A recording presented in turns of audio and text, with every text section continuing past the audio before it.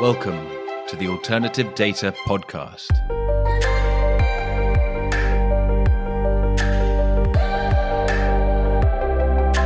Welcome to the Alternative Data Podcast, powered by CFM. I'm Mark Fleming Williams. In this episode, I speak to Matt Ober, a godfather in data sourcing, to discuss his history finding data in the early days of the space and his new project, Initial Data Offering. If you know of an alternative data story that needs to be heard on this podcast, please do get in touch.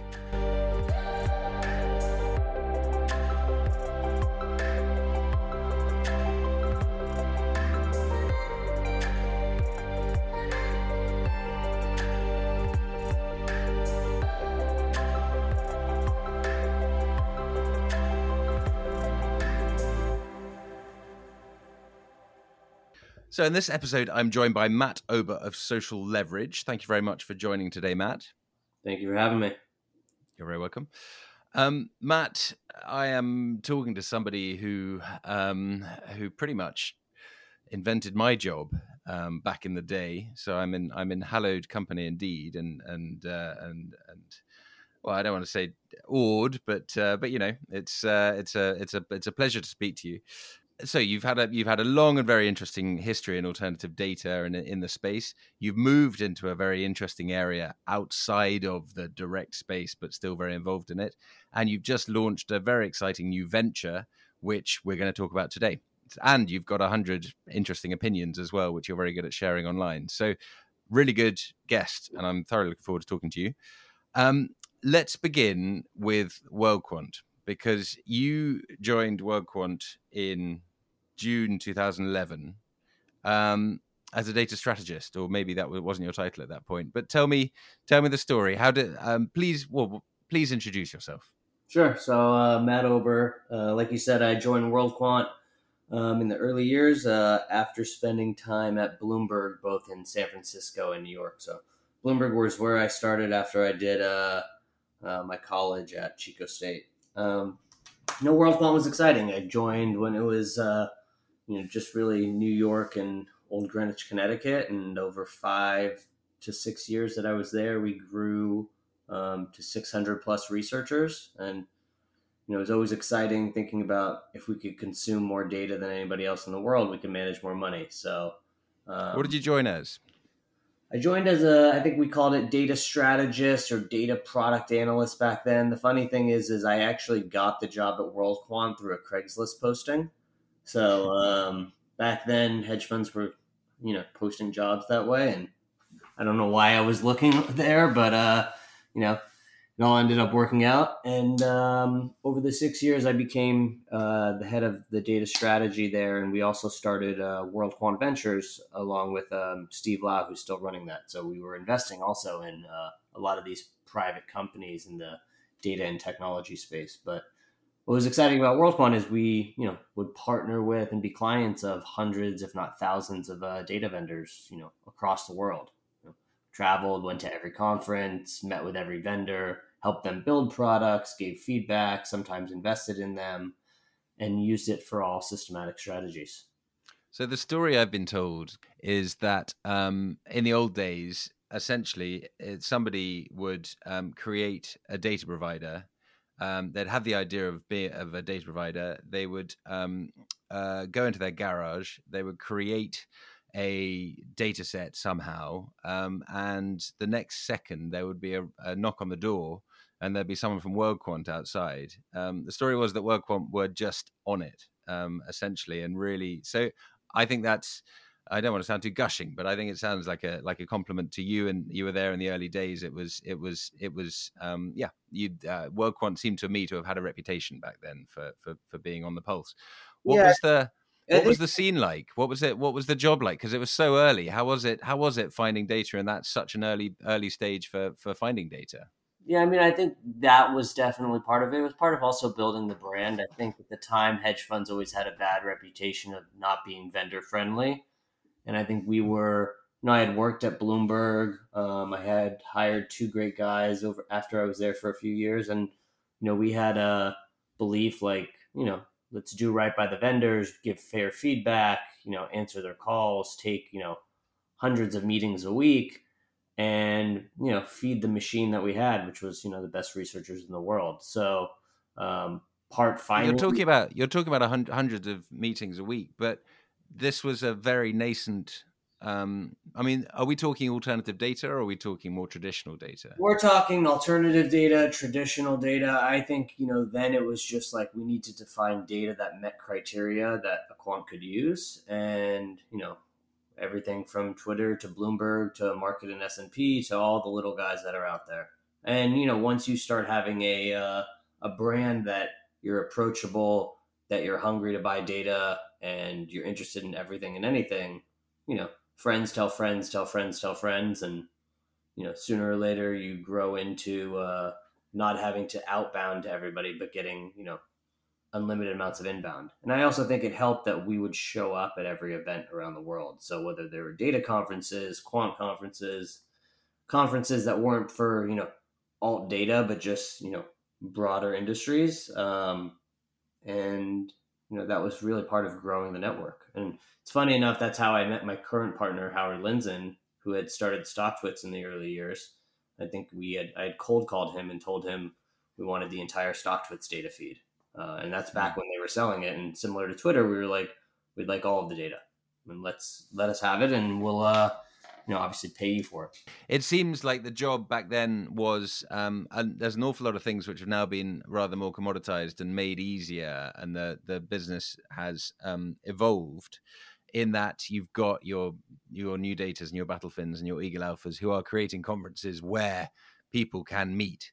Back then, did you feel alone doing this, or did you see the competition out there? Did it feel like, I don't know, like kind of Wild West cowboys, and you'd recognize the guy across the room, and oh god, he's here. That means they know about it. Was it like that, or did you not see anyone? How did you feel the competition?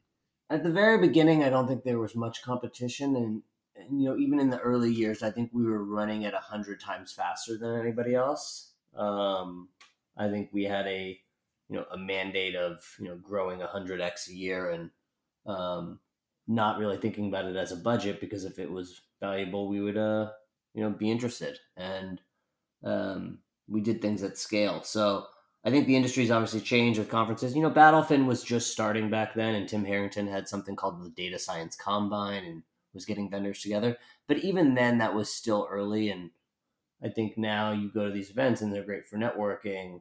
A lot of people have already met the vendors at that point.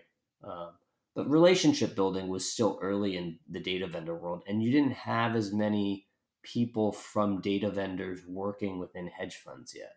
When I left Bloomberg and joined a hedge fund, I think that was like a big accomplishment in the vendor world. I remember everybody at Bloomberg being like, "How did you get to the buy side?" It was always easier to get into the sell side from a vendor, but they always said, if you stay too long at a data vendor, you'll never make it over to the hedge fund world.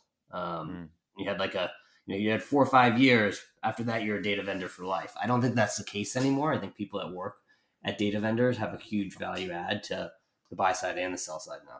I'm just thinking about people like Carson Bonek, who spent all his life at on the provider side, and then came and made a big splash at Balyasny. So yeah, maybe it's not true anymore. But why do you think World Quant sniffed the data opportunity so early? Why was it scaling so much on these scouts, and presumably the strategies and models off the back of the data in 2011, when everyone else was kind of saying, well, I mean, a lot of people didn't wake up to data for another 5 years after that. What do you think was what gave World Quant the head start? I think the quants always were interested in data. I don't know how many quants were actively pursuing it, right? With like a team that was focused on getting data at scale, right? And building the systems to do things systematically at scale.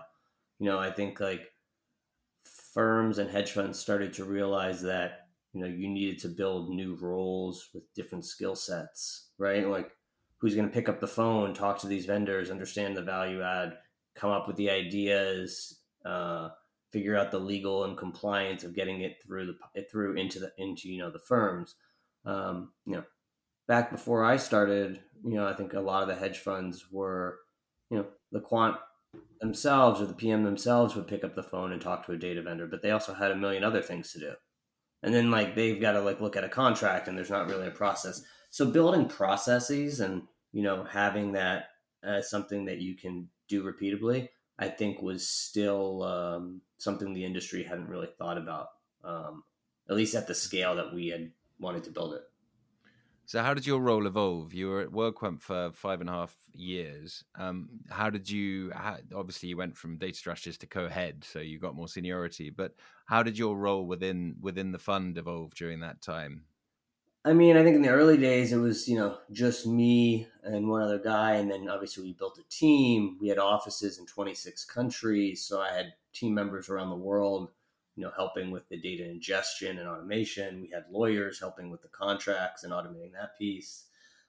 We had started World Quant Ventures, where Steve Lau and I were investing in a lot of these companies because we helped them so much in product development and getting scale that we thought there was good opportunity to own a piece of the upside in them as well, and thinking about web scraping opportunities, building our own data sets, expanding asset classes. So as I got more and more senior there, it was obviously building more of a team around us, automating more of it, and making it more of like a almost like a factory. It's World Fund always says building that alpha factory where data goes in one end, alpha comes out the other, and that's how they get into the investment strategies. So I think that was probably the 6 year journey of just how do you build that entire factory. And so, by the time you left, was it a machine which didn't need running anymore? Did you feel? No, I think by the time I left, it was I loved what I was doing there, but I think a new opportunity emerged, and I think that, like you said, data was becoming more recognized outside of just the quant space, right? It was for the Hmm. entire investment space. And that was why I took the opportunity and joined Dan Loeb in Third Point as the chief data scientist.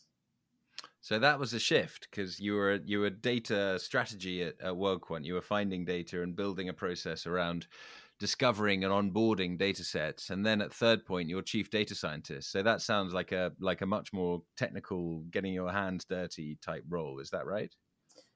I think like if you put titles aside, I think, within a traditional long short hedge fund that did everything from credit, structured credit, macro, activism or constructivism, and private investing, right? And traditional like VC stuff.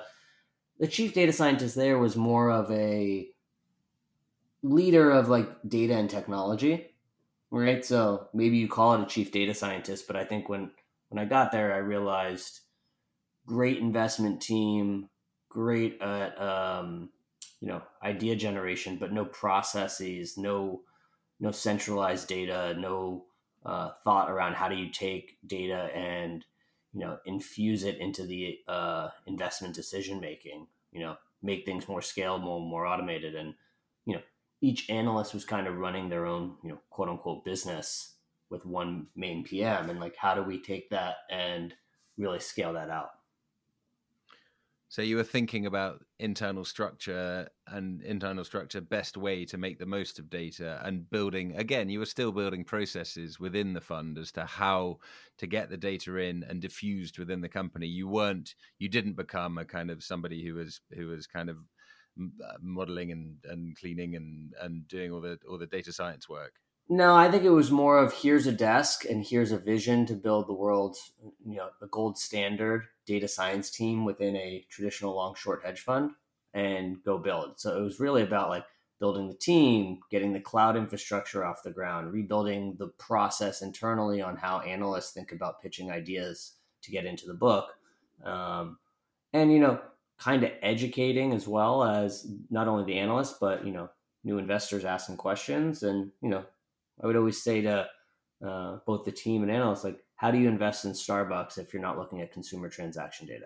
Like, there's no excuse anymore that you don't have a team that understands, how to look at alternative data, or team members that have Python skill sets, right? Like, you shouldn't be able to invest in a consumer name without looking at this data that's available that has been proven to be correlated and insightful. And, it's not really alpha anymore. It's almost like beta, and you need to have this just to do your day job. So that was kind of the thesis. And how do you do that across every sector, every asset class we're investing in, and have the infrastructure in place to answer questions quickly, monitor the portfolio, automate things, beef up the risk team, rethink the analytics internally, and give us the engineering resources that we could do things scalably. Because managing, I think at the peak there, $20 billion.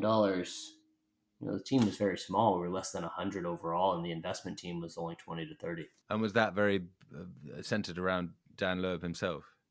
Yeah, I mean, listen, I think he had the vision and saw where the world was going and said, if you're going to invest in companies that are leveraging the latest in data and technology, we should be doing the same internally.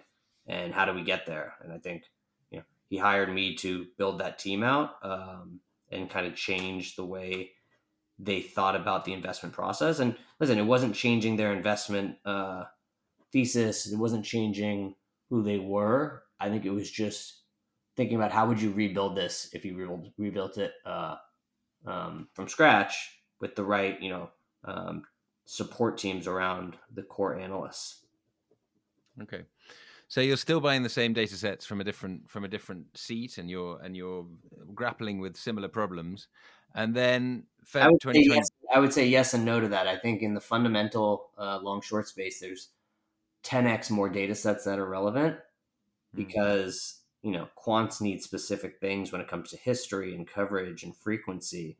And if you're investing in a single name and investing billions of dollars, you're less worried about the history and coverage. You could be very interested in one data set that only is good at giving you insight on one company. So I think I would argue it's much harder in the data space in a traditional long short fundamental because of the depth and breadth that is expected of the team to get to the data. Plus, the team needs to be more knowledgeable about the actual companies that you're investing.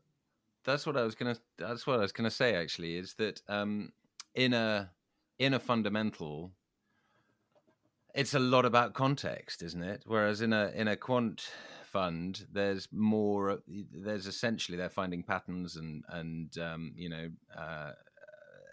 kind of it's a mathematical problem, perhaps. Whereas in a fundamental, there's more knowledge required potentially in order to extract the best information from it. Who holds that knowledge? Every single one of those fundamental investors has to be a brainiac who is tracking the world every day. Is that how it works? Yeah, I mean, I think if you're a data science team within a fundamental firm, you need to be a sponge and soak up all of the insights and knowledge from these analysts and understand the KPIs and what actually drives the stocks and what they think is important. Versus in a quant space, there's a playbook, right, on what data will fit into the strategies that you're looking to deploy, and then it's about doing your back tests, seeing how correlated they are, what the upside is, how much alpha there is, and how much can you rely on the vendor. The fundamental world is completely different. There's storytelling to be done. There's visualization that needs to be done of the data. I would argue that the best data analysts and guys on data science teams at fundamental shops, arguably could become an analyst in a career path, right? Because they need to be able to have conversations with the analysts, be one step ahead of them, think through what data can answer the questions. Where the quantitative space, you can really build out a much easier framework. Do you have a view on who the future belongs to, one or the other? Now that you spent 5 years at each, so you're unusually qualified to make a call. Listen, I think both have a tremendous opportunity. Like, data is only growing. The capabilities of AI right now are going to make the fundamental investor much more efficient and powerful. In my current seat, we have a company called FinChat we invested in, and just seeing the ability to use their AI analyst or co-pilot to think of it as an AI assistant when you're doing research, how much quicker that'll allow them, an analyst, to ramp up and get answers. I think the quants, it's going to be, a continue to consume data at mass and, constantly evolve with AI as well. But that's more for creating their systematic algos. So I think we're still going to have value in both sides. And I think allocators will continue to allocate to both quant and traditional fundamental. But I do think the fundamental guys will have to continue to embrace technology because the analysts of the future maybe isn't going to be, right now you think of an analyst that has Python skill sets, you're like, oh, they're much more maybe efficient than just your typical analyst that uses Excel for modeling. I think 5-10 years from now, it's going to be these analysts that embrace all of these up and coming tools like FinChat and all these others that can do the work of an analyst today 10 times faster, become more efficient, leverage the tools that, right now don't exist. Hmm. We're about to leave your data sourcing and strategy and chief data scientist past behind. Before we do, what advice would you give to a data sourcer of the moment?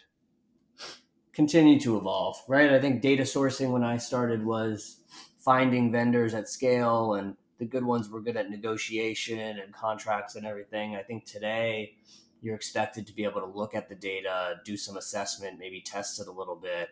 And I think the teams of tomorrow need to embrace the AI tools that are out there.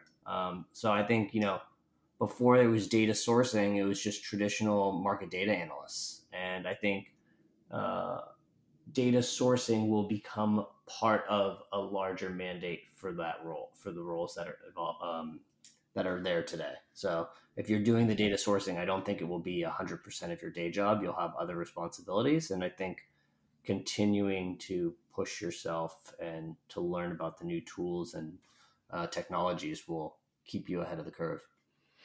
Okay, so Feb 2022, you change gears. You get into social leverage. Tell me about that. Yeah, so I'd known Howard Linson and Tom and Gary. Firm was started by Howard and Tom almost 15, 20 years ago now. Howard was the founder of StockTwits, which is the Twitter for finance. We got to know each other when I was at WorldQuant. I was a big user of their data. I became an LP in their fund. And, it was a great opportunity for me to join them back in February of 2022 as a partner. We invest in early stage at seed stage in fintech and vertical SaaS for the majority of our portfolio. We have a little bit of consumer, and they're probably best well known for investing and being the first checks in Robinhood, eToro, YCharts, Alpaca, customer with a K. A lot of the data technology, fintech tools, companies that I knew from growing up in the industry. Howard was an investor in, or we looked at together. We invested alongside each other, and so joining the team was a great natural fit for me. Got me to come back to California, and now we're actively investing out of Fund Four. Have a few investments left to make, and we also have a fund to fund where we've backed other early stage emerging managers. I'm going to ask a blunt question here. There seems to be the siren call of angel investing and investing in small companies and going out and doing it yourself like that. It seems to attract many people in our space ultimately as a kind of maturity and evolution. Would you say it's because that's because it's exciting? Or would you say it's because the once you've got a certain amount of knowledge, it's a really good place to make the most of it? You've seen a lot of smaller firms, which ones grow, which ones don't, and you can use that experience. Or is it because it's really one of those few ways, without starting a company yourself, where you can really make big money? I mean, listen, I think it's a little bit of everything. I think you gain all this knowledge over time. You're naturally helping other companies. Like, why not, do it as a full time gig? For me, we had done early stage investing on the private side at WorldQuant, and I always enjoyed it and working with founders. And we did private investing when I was at Third Point as well. And I had always been an investor in social leverage personally. So I knew about the network and the ecosystem, and I think it was naturally what I wanted to do for the long run, which was the excitement of building companies, the excitement of investing in the latest technologies and softwares that are being built, um, and I think timing was right after spending all that time at WorldQuant Third Point and my early years at Bloomberg. Mm-hmm. Okay. And so around the alternative data space, what do you look for in an investment? How would you describe your kind of checklist where you lean in closer and closer as they're talking because this could really be something?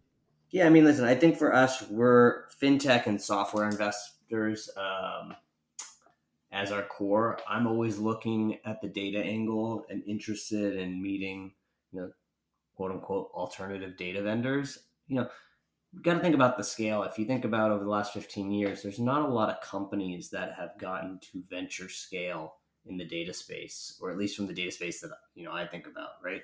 You have Tegus and AlphaSense and a few others, but the rest are much smaller. And I think if you're going to take venture money, you have to be thinking about a much larger scale because of the expected returns from LPs. So that's kind of something I think about. I also think about the So most size of potential market. size of potential market, but also the vision of the founder. If you think about the most successful data and information services companies in over our time period, right? IHS, Moody, S&P, Market, FactSet, they're serial acquirers. They build a lot of products, but then they acquire a lot of things that, enhance the overall offering. So, I think that there is definitely an opportunity for that. And I've been thinking that for a long time, which is we have a lot of products out there. There's a lot of data sets out there, but there's not a lot of, large data and information services companies. And I think a lot of things make more sense if they were brought together under one larger company. If you had potential investment in a in a data company or a kind of data platform, perhaps a shovels company instead of a gold company, which would you have a preference or kind of even, and you do judge them on their merits? No, I think I'm kind of open to seeing all of them. I'm much more interested in data and information services companies that are selling to all industries and not just focused on financial services and hedge funds. I think it's hard to sell to hedge funds, right? There's so many barriers to entry and so many things that can go wrong. I think the most successful and the most interesting companies, are building for a specific industry and it just happens to be interesting to financial services as well, or they're building for multiple industries. So, from my standpoint, I think it's companies selling just into the finance space is difficult and doesn't mean we wouldn't be interested, but I think they just need to know what they're signing up for. Okay. And so tell me about, I mentioned it at the very beginning. Tell me about this latest venture, which I think you announced earlier in January.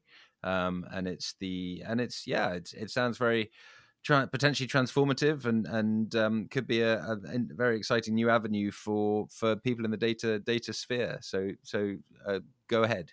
Yeah, so about a month ago, I launched something called initialdataoffering.com. And this was it was a URL I bought, I think going back 8 years ago. Probably at my time at World Quant, I was thinking about how many newsletters we sign up for and emails we were getting and meetings we were taking, and just the frustration of how do you keep up with all of these data set and data product launches, not only from the largest companies in the world that are public, but all the small guys. And, I loved what, Battlefin and Eagle Alpha and New Data and all them were doing, which was, very focused on finance at the time, but also were selling you other services and events. But I always felt like there was something missing. We had Product Hunt, which was great, Silicon Valley launching a product, a great announcement place. And I always thought G2 was interesting from a software perspective and seeing ratings, but there was never a place for people to announce their data set to a larger community of buyers, sellers, partners, and just a network of data enthusiasts. And so initial data offering, kind of like, an initial public offering, we were like, it should be celebrated when a company is bringing a data set to market. So we launched initialdataoffering.com. simple idea of vendors can come on and submit their IDO so that they can announce it to the broader community and get on the calendar. And I think what is powerful if this is continues to build out in the right way is that we have a forward-looking calendar. So if I'm a buyer at a hedge fund, an asset manager, a corporate, and I'm thinking about my budget for the year, I can go to initial data offering, hopefully in the future, and look at the calendar for 3 months from now and see, oh, each day of the month, here's the 30 companies launching their initial data offering, and I may not have context of what the exact product is, but I could see that some of the companies that I really respect are launching a new data set, and that's extremely valuable from a budgeting perspective, but also like to know what new data sets are coming. So right now we deliver every day an email during the week of the initial data offering of the day, posted on LinkedIn, StockTwits, and Twitter as well. And it just makes it simple for anybody that's interested in buying, selling, or partnering in the data space to keep up on the latest data sets that are coming to market. Who So are who are you thinking of though? Are you thinking of S&P come up with their latest data set and they're going to announce it, or are you thinking of the person who's just got his new data provider together and has managed to procure hopefully data with a history, and so it's his first off we go? Do you want all ends of the spectrum? Are you aiming for everyone? all ends of the spectrum. I mean, I think the most valuable thing is if we can get the S&Ps and Bloombergs and FactSets of the world to announce as well, and give it ahead of time as a forward-looking calendar without giving away anything that they're keeping secretive until launch day. But we've already had announcements from RavenPack, from FinChat, from Live Data Technologies, and Revelio. These guys that maybe we know these vendors and you're a client already, but this is a new data set that they're launching, right? And I think that's what's exciting is if I'm a marketing person at a company that sells data, I can start to think about, I have 3 data sets that we're launching this year. I can get on the calendar with IDEO. I can plan this launch. It's a community that's, excited every day for what's coming up. And, eventually there'll be a calendar and they'll be able to say, oh, this is coming up. I can start to express interest, plan my calendar around it. So for us, this is something for me of just more of building the community. We're not looking to be a data marketplace. We're not looking to do, the depth and breadth that some others are offering or consulting or helping with sales. We're making it easy to get an intro, but, we're more focused on building the community and, celebrating these new data sets that are coming to market. And we don't have any plans. And I think the big thing for me is like this isn't going to be some sort of paid data library. It's going to be free. You can always see it, and yeah, just remove the. So it's completely non-commercial for you. Listen, I think at this point, I don't need this to be a commercial money grabbing type of venture. I'm more excited about seeing all these data sets personally. Like I'm seeing everything that's submitted and getting to see what we're going to put on the calendar. So it's exciting for me. It's valuable for my own portfolio companies that launch data. I think that there's partnerships. Listen, there's natural ways you could monetize in the future, but I think at the core, I never want to have conflicts of interest. I don't want it to be a paid library of data sets. I don't want hundreds of data sets just being dumped on there. I like the idea that you launch an initial data offering each day. Maybe a few companies will launch in the same day eventually. But I think less is more, and yeah, that's really the goal of this. How much are you policing? How much are you? I mean, do you mind if a company puts some lipstick on an old data set and then launches it as a new one? Are you making sure that's not happening somehow?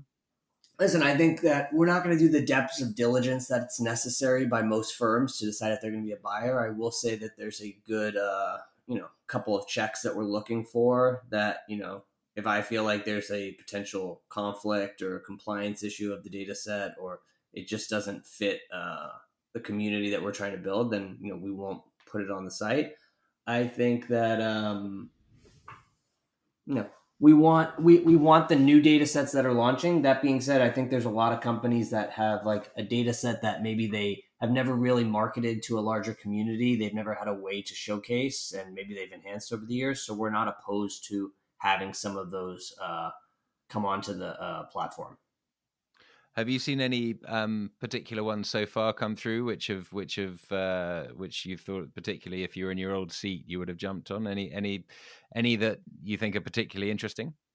Yeah, I mean, listen, I think there's been a few. I think today Live Data Technologies has a pretty cool real time job change data. I didn't realize that Bullish Studios had like a stock market videos API.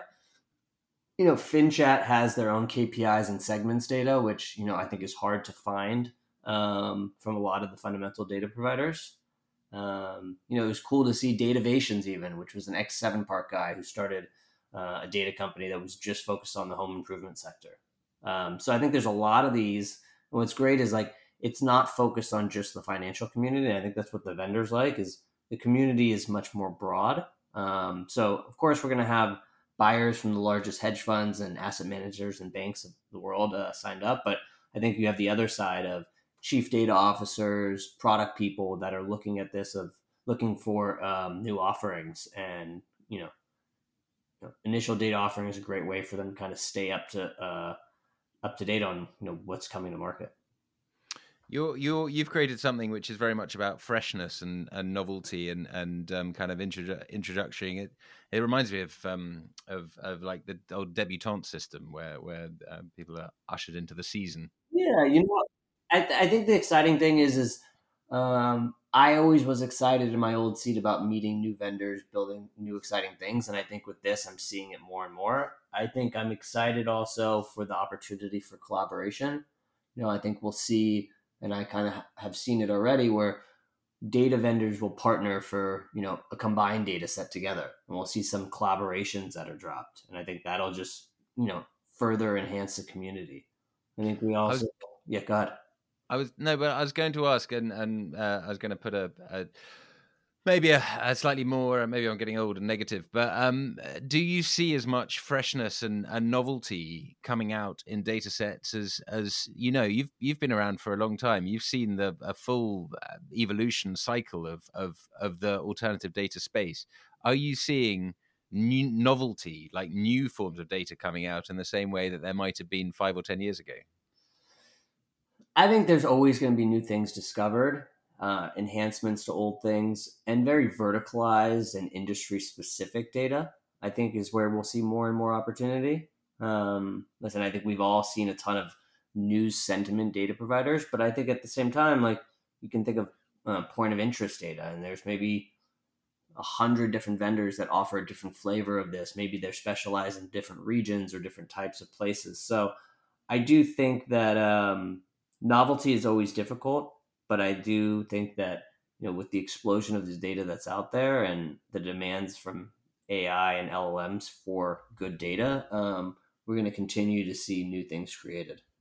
So the headings are kind of set now, but within them, they're splitting and splitting and splitting further down the chain because there's endless more specialisms and kind of types, and it'll become a more um like a just like a busier I'm sorry, I've got a vision in my mind of just how you've got a few big dots at the top and then it splits and splits as it goes further down, and so we've just got this kind of tree growing, even if the headings at the top remain the same. I think you're right on that. I also think what's exciting is a lot of people that have had very successful careers at Bloomberg and Market and Nasdaq and Benzinga, have moved on and are starting their own data companies, right? And I think we're starting to see more and more founders that have had success in the data and information services space come out and build, because they thought that there was a gap, right? Maybe there wasn't good transparency in private markets for credit or private stocks. Maybe they think that PitchBook isn't covering a specific sector well. Crypto data obviously was a big boom for a while, and there's probably a lot of opportunity still there. There's going to be a lot of opportunity in training data for LLMs, and what does that mean? So I think the skies is kind of the limit. I also think during COVID there was this whole boom of collectibles, whether it's sneakers or trading cards or NFTs, and the data just behind that. So I do think that as much as novelty is difficult, we're still seeing innovation regularly. a year or two or three ago, it was impossible to ask someone what they thought was coming for alternative data without them saying consolidation. Do you see a consolidation wave to have happened? Is it still going to happen, or where are we in that? I think we need it to happen. I think there's a lot of conversations around it. I think it'll be interesting to see if we start to see it at scale. I think we've seen Tegas make some pretty great acquisitions the last few years. S&P seems to always be buying stuff, but I do think that we have too many products and not enough companies. And from a buyer perspective, there's a big opportunity to build the next IHS or the next market, or build the next, Informa used to have Informa Intelligence. So it'll be exciting to see who starts to put together those roll ups. And one more big picture question: how do you see LLMs affecting the picture? They've kind of exploded in the last year. What do you see as being their influence? You've touched on Copilot and things, but can you talk in maybe kind of broader terms about what it means? I mean, listen, I think the LLMs are data hungry, and we're seeing that this play out right now where they've obviously taken a lot of content from web scraping and now they're going back and cutting a lot of licensing deals. I think that's only going to continue to expand. I think it's very hard to build a company in AI right now if you don't have access to good data. So if you're building AI for the financial services space, I would imagine you really want to get access to the best, financial services data, or maybe you want to get access to StockTwits data to understand how traders speak. So I think building AI for different verticalized use cases is going to require a ton of data, and building the next open AI from a training perspective is going to need unlimited amounts of data. So I do think that these companies that are sitting on these larger data assets are going to be long-term winners. Nice. Is there anything you wish you'd said which I haven't asked you? No, I think for us at Social Leverage, always exciting to meet early stage companies as they're building, and would love for people to reach out. And for vendors and data buyers, initial data offering, I think, is a great place to join a community that's excited to see about data sets being launched. Fantastic. Well, Matt, thanks so much for your time. Found it very interesting. I appreciate it. Thank you.